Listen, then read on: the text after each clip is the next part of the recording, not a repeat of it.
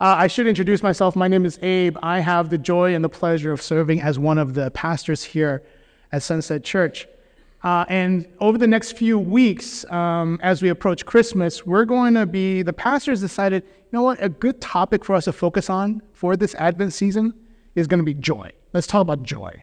So Pastor Joey, he kicked it off last week. He reminded us that happiness, it might be driven by our circumstances, but joy is a commandment from God. And in other words, another way to look at it, my happiness it can be impacted by what's going on, by my circumstances, but my joy, this commandment that we are called to obey as Christians, joy is based on who God is. And so this gospel-fueled joy, it can be sparked by fellowship. It overflows in praise and is centered on God's character. This is just a really high-level overview of what Pastor Joey shared last week. If you missed it, I think it's worth checking out. You have a podcast, we have a Vimeo channel, we have a YouTube channel. Everything is available. It was a really good message last week.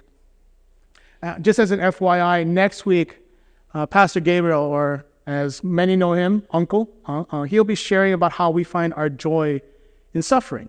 And then Pastor Joy, he'll be back on stage the Sunday before Christmas, and he'll be wrapping up this Advent sermon series on joy. But today, what I want to do is I want to take a moment to consider how joy and how serving, how these two things are tied together from a biblical perspective. Now, for those of you who are not familiar with my journey to becoming a pastor here at Sunset, I'll tell you, it's a little bit of a unique. It's unique. I started my professional career as a social worker and as a therapist back in Chicago, back in the 1900s, and then we moved to California, and I was working in Silicon Valley in the tech industry in the 2000s, right? Recently, 5 years ago, my job took me back to Chicago, and with me and my wife, we were there in tech. And because God has such an amazing sense of humor, he ended up making me a bivocational pastor for a small church in Chicago called Church of the Beloved. Now, if you're not familiar with that term, bivocational pastor, basically a bivocational pastor, or also known as a co-vocational pastor, is a person who has a full-time paying job, that's the tech job I had, and it allows me to do, my passion, which is a full-time non-paying job in ministry. So when I was doing this, being bivocational at the start, it wasn't so bad. It wasn't too bad at all, because I was one pastor among 6 pastors, right? And we had 3 campuses. Mine was the smallest one. We had a team of elders. We had support staff all over the place. We had a few hundred congregants throughout the city of Chicago. But then, as you all know, the world imploded. And Beloved went from 3 campuses to 1 campus, went from over 10, 15 staff to just 1 staff person, and from 6 pastors to just me and no elders. And I mention all this because the very first sermon series that I ever had to do by myself on my own was on Philippians. Because that letter is all about joy. And joy was something that our congregation and that I really, really needed, with all the trauma, the drama, the hurt, everything that the church had gone through at that time. So as I was sitting down and starting to pray about and prepare for today's message, my mind and my Bible just kept opening up to this letter from Paul, this book of joy. Because this letter to the church in Philippi, it oozes with joy. Because it's Paul's joyful response to the love, to the gift that the church had sent to him through this guy named Epaphroditus. You can feel that joy. And let me just read the first verses 3 to 8. You can feel the joy that Paul has in this letter. He says this. It says, I give thanks to my God for every remembrance of you, always praying with joy for all of you in my every prayer, because of your partnership in the gospel from the first day until now. And I'm sure of this, that he who started a good work in you will carry it on to completion until the day of Christ Jesus. Indeed. it's right for me to think this way because about all of you, because I have you in my heart. And you are all partners with me in grace, both in my imprisonment and in the defense and confirmation of the gospel. For God is my witness, how deeply I miss all of you with the affection of Christ Jesus. So Philippians, this is my go-to letter. This is my go-to book when I want to dive deeper into understanding how we are called to strive to obey God's command to have joy. That's where I go to. And today what I want to do is I want to use this letter to consider the link between our command to have joy and our call to serve, to give. And we want to see how the church in Philippi did that, how they served and cared for Paul, and in that found joy. And the very first thing I want to do, the first thing I want to consider from the passage that was read today, this link between joy and serving, is consider this: how we are to receive, how we're to accept service from other folks. And if you look at verse 10, you'll see here that Paul is joyfully thanking the Philippians for their support. And here Paul shares with the church that he has joy. He's so overjoyed because they're caring for him, because they're serving him by sending him financial support. They're sending him relational support by sending Epaphroditus over. And he says in verse 10, I rejoiced in the Lord greatly that now at length you have revived your concern for me. Now, to clarify something, have you ever received a backhanded compliment? Something like, wow, you look great from far away, or congratulations, I didn't think you could do it. I think the best example, and for those of you who are Lord of the Rings fans, the best example of a backhanded compliment is from Bilbo Baggins. And I'm going to read it because I can never remember exactly how he says it, but he says, I don't know half of you half as much as I should like, and I like less than half of you half as well as you deserve. If you actually get it, then you understand what a backhanded compliment is. Basically, it sounds like it should be a compliment, but it turns out it isn't. And I mention this because Paul's realizing as he writes this out, this verse 10, that his comment could be received as a backhanded compliment. Right? He says, I'm so glad because now you're worried about me. You know, I rejoice in the Lord greatly because you've revived your concern now because it seemed like you stopped caring for a minute. But Paul really is rejoicing. He's really grateful. He's not trying to use subterfuge. There's no hidden meaning behind his comment. So, out of wisdom, Paul decides to take time to clarify, to provide some clarity. So if you read the second half of verse 10, it says, you were indeed concerned for me, but you had no opportunity. See, Paul understood. He got that the Philippians, they had compassion for him, but at the time they just had no way to exercise and show that compassion initially. If you look at 2 Corinthians chapter 8, verse 12, Paul talks about the same situation. In chapter 8, verse 12, it says, for if the readiness is there, it is acceptable according to what a person has, not according to what he does not have. Because Paul fully understood that the eagerness, it was there in Philippi. They absolutely wanted to, but the means were not. So the very first point I want to focus on when it comes to understanding joy, understanding service and joy and that collaboration between the two is how we should show our joy when we're being served. And we show our joy when we're being served by not making it about me, but making it about others. See, here's the thing. We as Christians, we want to be transformed by the gospel. And gospel transformation, it allows us to experience the joy of God's perfect faithfulness, right? And that joy oftentimes is expressed by the love and the support and the care and the service of our sisters and our brothers in Christ in our lives. So, because of that, part of our gospel transformation, it absolutely must include living as if others are more significant. So we show our joy by not making it about me, making that service about others. Philippians chapter 2, verse 3 and 4 says this.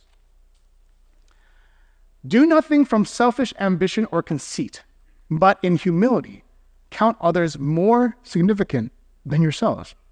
And let each of you look not only to his own interests, but also to the interests of others. So living gospel-transformed lives, it includes taking our wisdom learned, taking our discernment gained through experiences, taking all of that and allowing that to influence how we talk and how we act.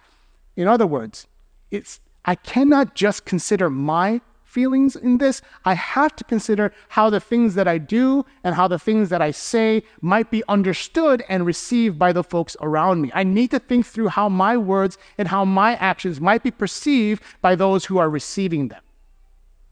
And in Paul's maturity, he realized that the folks who are reading his letter, they might not get it. They might not realize he actually is trying to thank them.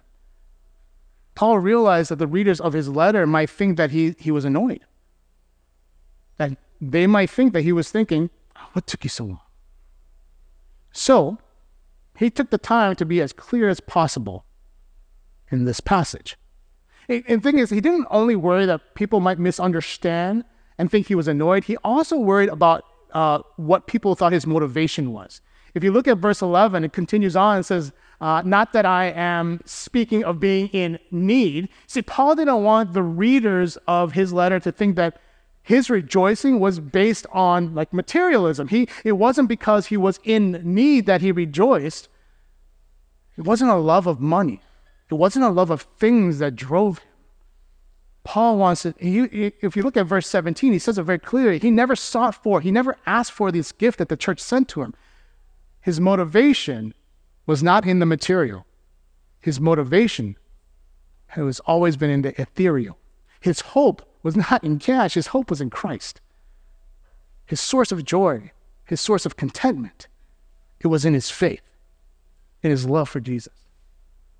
Paul considered with care the words that he used to thank the Philippians.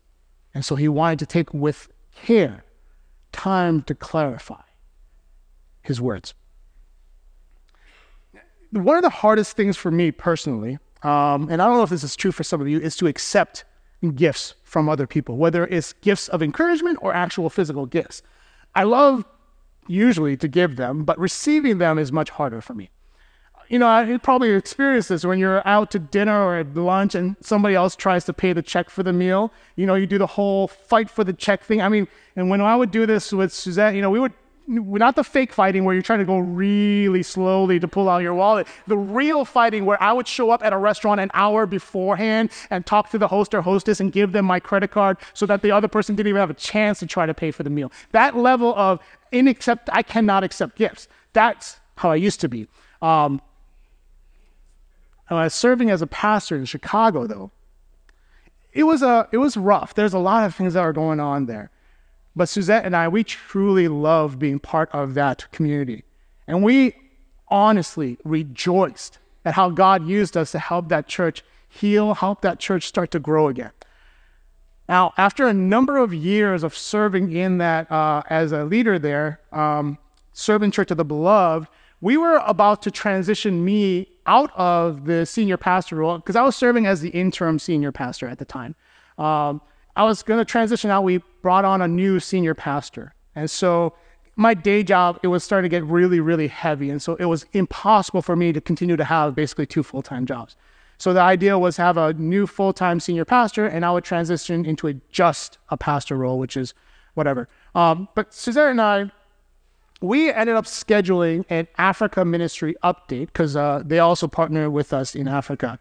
We happened to schedule one right after my last service, my last sermon as the interim senior pastor. It wasn't my last sermon. It was just my last sermon as that role. So, you know, we're hanging out outside, mingling, and then we're walking in to the auditorium, and there were a lot more people in the room than I expected to receive this update. I was like, okay, wow, that's awesome. Then I noticed that one other staff person that I mentioned before that stuck around, her name's Yuji. she started walking up towards me, holding a microphone and holding a box. And like I said, accepting gifts, it's rough. It's hard for me to do. And as she was walking up, holding this box, I had a moment of crisis. There was a part of me. See, Church of the Beloved, they went through some rough stuff. They had church leaders who had been accused of spiritual abuse, had manipulated and made things really difficult there. And so there was a part of me that was thinking, did I unintentionally make the folks of that church think that I was expecting something, that I needed to get a gift, that I needed to be appreciated? Did I broadcast that assumption in some way? Because again, Suzette and I, our decision, our desire to serve that church was truly out of a love for our sisters and our brothers there, not out of a presumption of payment or anything like that. So in my head, as I'm going through this crisis of thought, I was thinking, I can't accept this gift. I don't know what it is, but I cannot accept it. And then I took a breath. And I put myself in the congregation's shoes. And I realized, you know what? They're just trying to say thanks. They're just trying to be grateful. And I realized, there was no hidden meaning. There was no secret agenda behind the gift. It was just a gift. Paul says it, and I want to just repeat it for myself. I did not seek that gift. That was not my desire.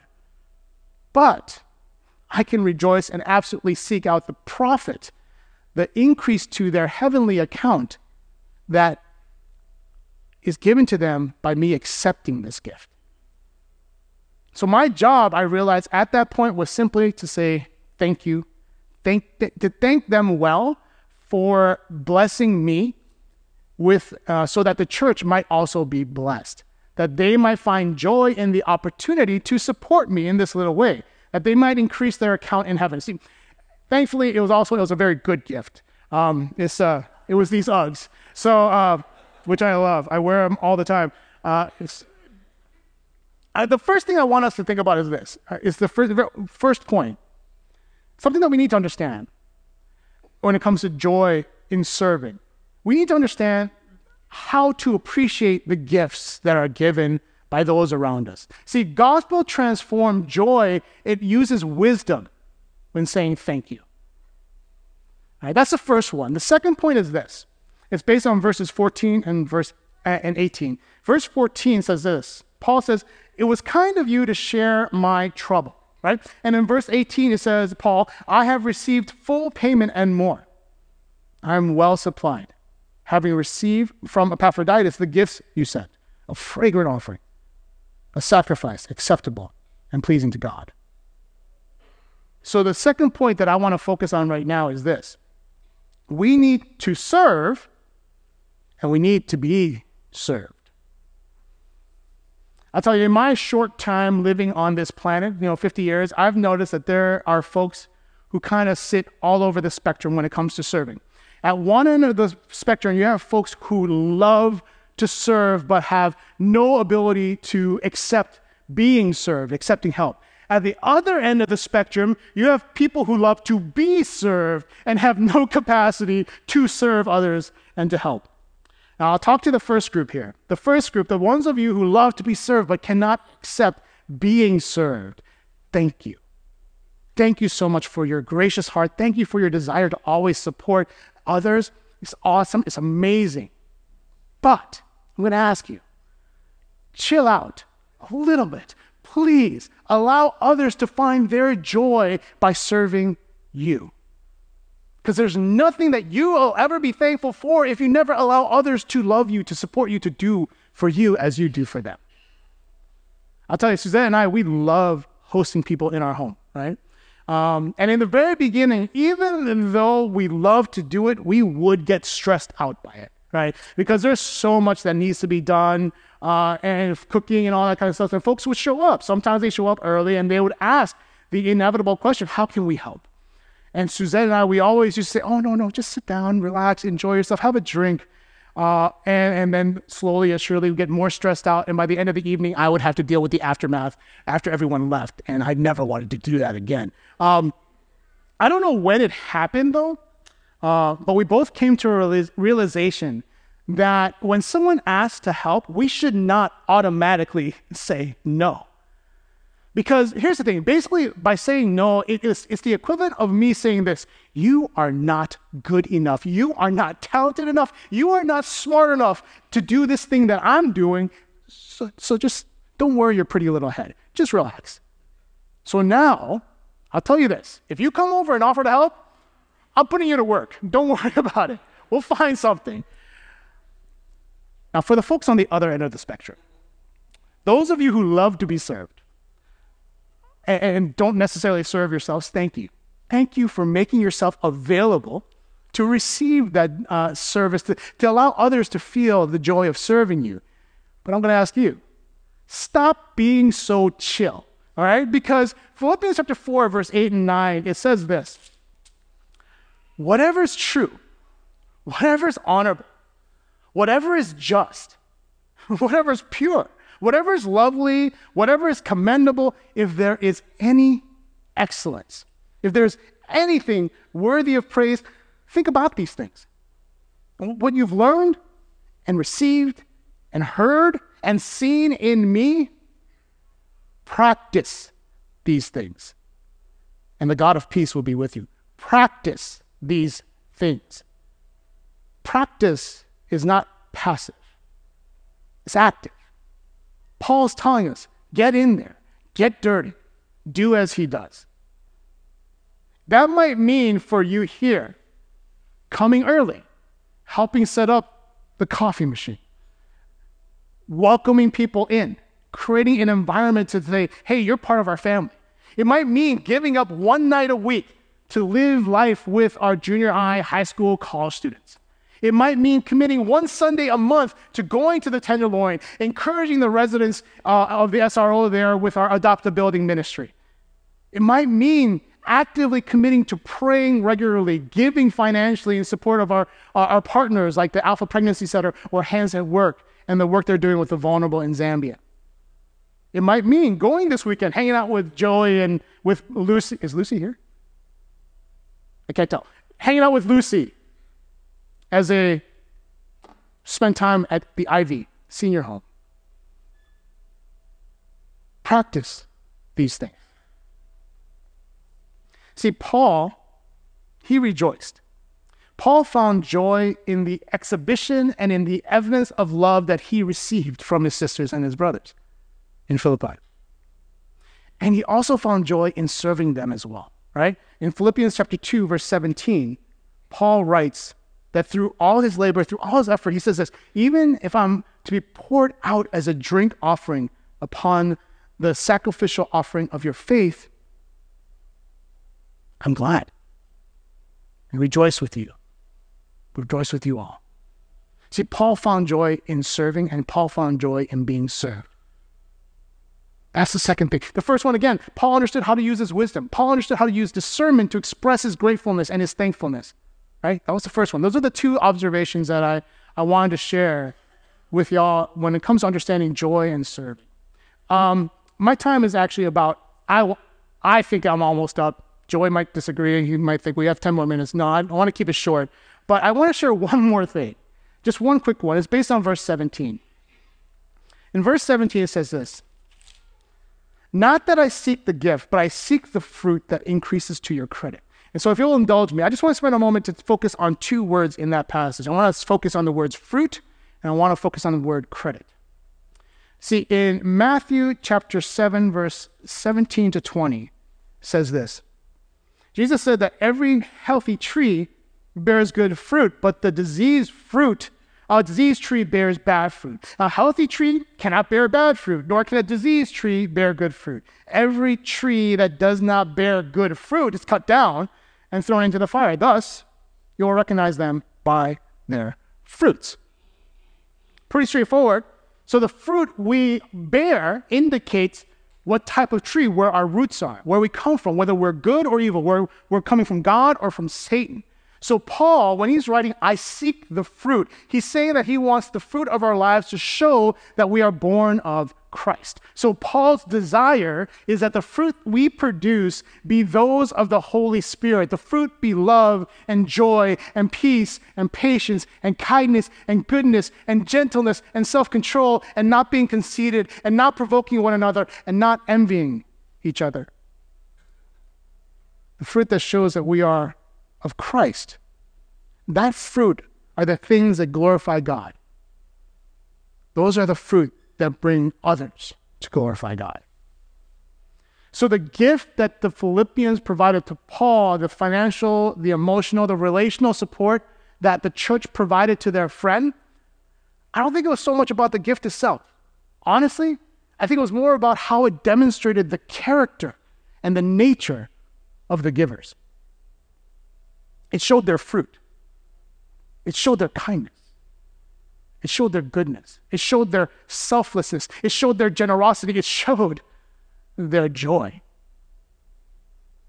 So Paul sought this fruit for his beloved friends. I'll tell you, I seek this fruit for my family here as well.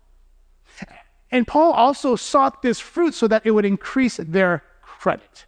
All right, that's the second word. Now, I'll tell you, every once in a while, there's a concept that I've come across, a biblical concept that kind of catches me off guard, because I'll be honest, it feels wrong to be. It feels a little dirty. It feels a little dirty to say that I want to bear fruit so that I can get something. It seems kind of selfish, self-centered, to serve others so that I can get something out of it, to love others so that I can get points in heaven, right? Someone called it Jesus bucks. I grew up thinking that being a Christian was all about sacrifice, right? John chapter 15, verse 13 says, "Greater love has no one than this, that someone lay down his life for his friends." Sacrifice to death. Mark chapter 10, verse 44 says, "Whoever will be the first among you must be slave of all." Sacrifice. Being a Christian, I grew up thinking is all about just sacrifice. Now, I want to be very clear. Our redemption and our salvation, it is not based on our actions, our acts of service, or our acts of love towards our sisters and our brothers. Our redemption and our salvation, it is wholly and it is fully dependent on God's mercy and on God's grace. Everyone has sinned. Everyone has fallen short of the glory of God. But the free gift from God, it is eternal life in Jesus Christ. And that free gift of justification from our brokenness, it is based 100% on God's grace alone. God chose you, God chose me to be a holy nation, set apart. There's absolutely nothing that I can or I could have done to earn that status as a beloved, redeemed child of our Almighty God. Yet, Jesus also tells us this in Matthew chapter 6, verse 19 and 20. "Don't lay up for yourselves treasures on earth, where moth and rust destroy and where thieves break in and steal.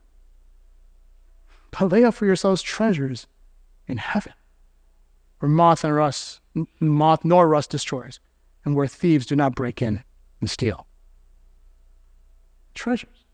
2 Corinthians chapter 5, verse 10, Paul reminds us that we must all appear before the judgment seat of Christ so that each one may receive what is due for what he has done in the body, whether good or evil. There's another passage in Ephesians chapter 6, verse 8. It says that whatever good anyone does, we're going to get it back from God. And I said, it feels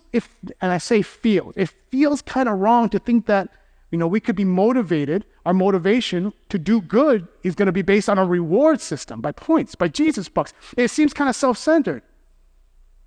But it's not. It's biblical.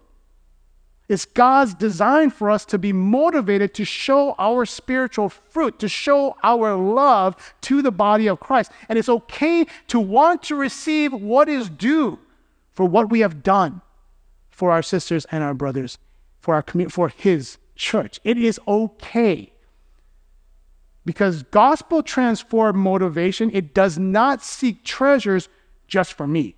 Here's the thing. Gospel transformed motivation wants everyone to receive this reward. A heavenly motivation wants all of my sisters and my brothers to receive those treasures in heaven. A Christ-centered motivation to do good works for our sisters and our brothers, it wants the entire body to rejoice, to have joy, to find our joy in Christ. So here's my ask. To express the joy of our redemption because of God's faithfulness, do it by serving our family in Christ.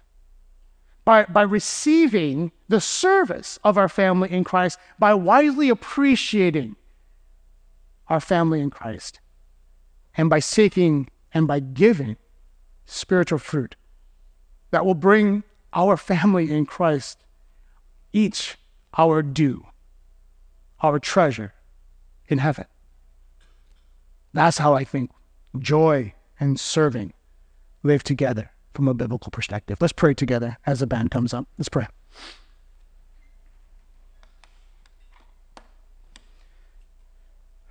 Precious God, Almighty Father in heaven, you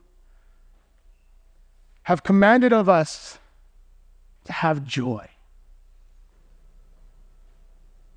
And the joy that you command of us comes from you.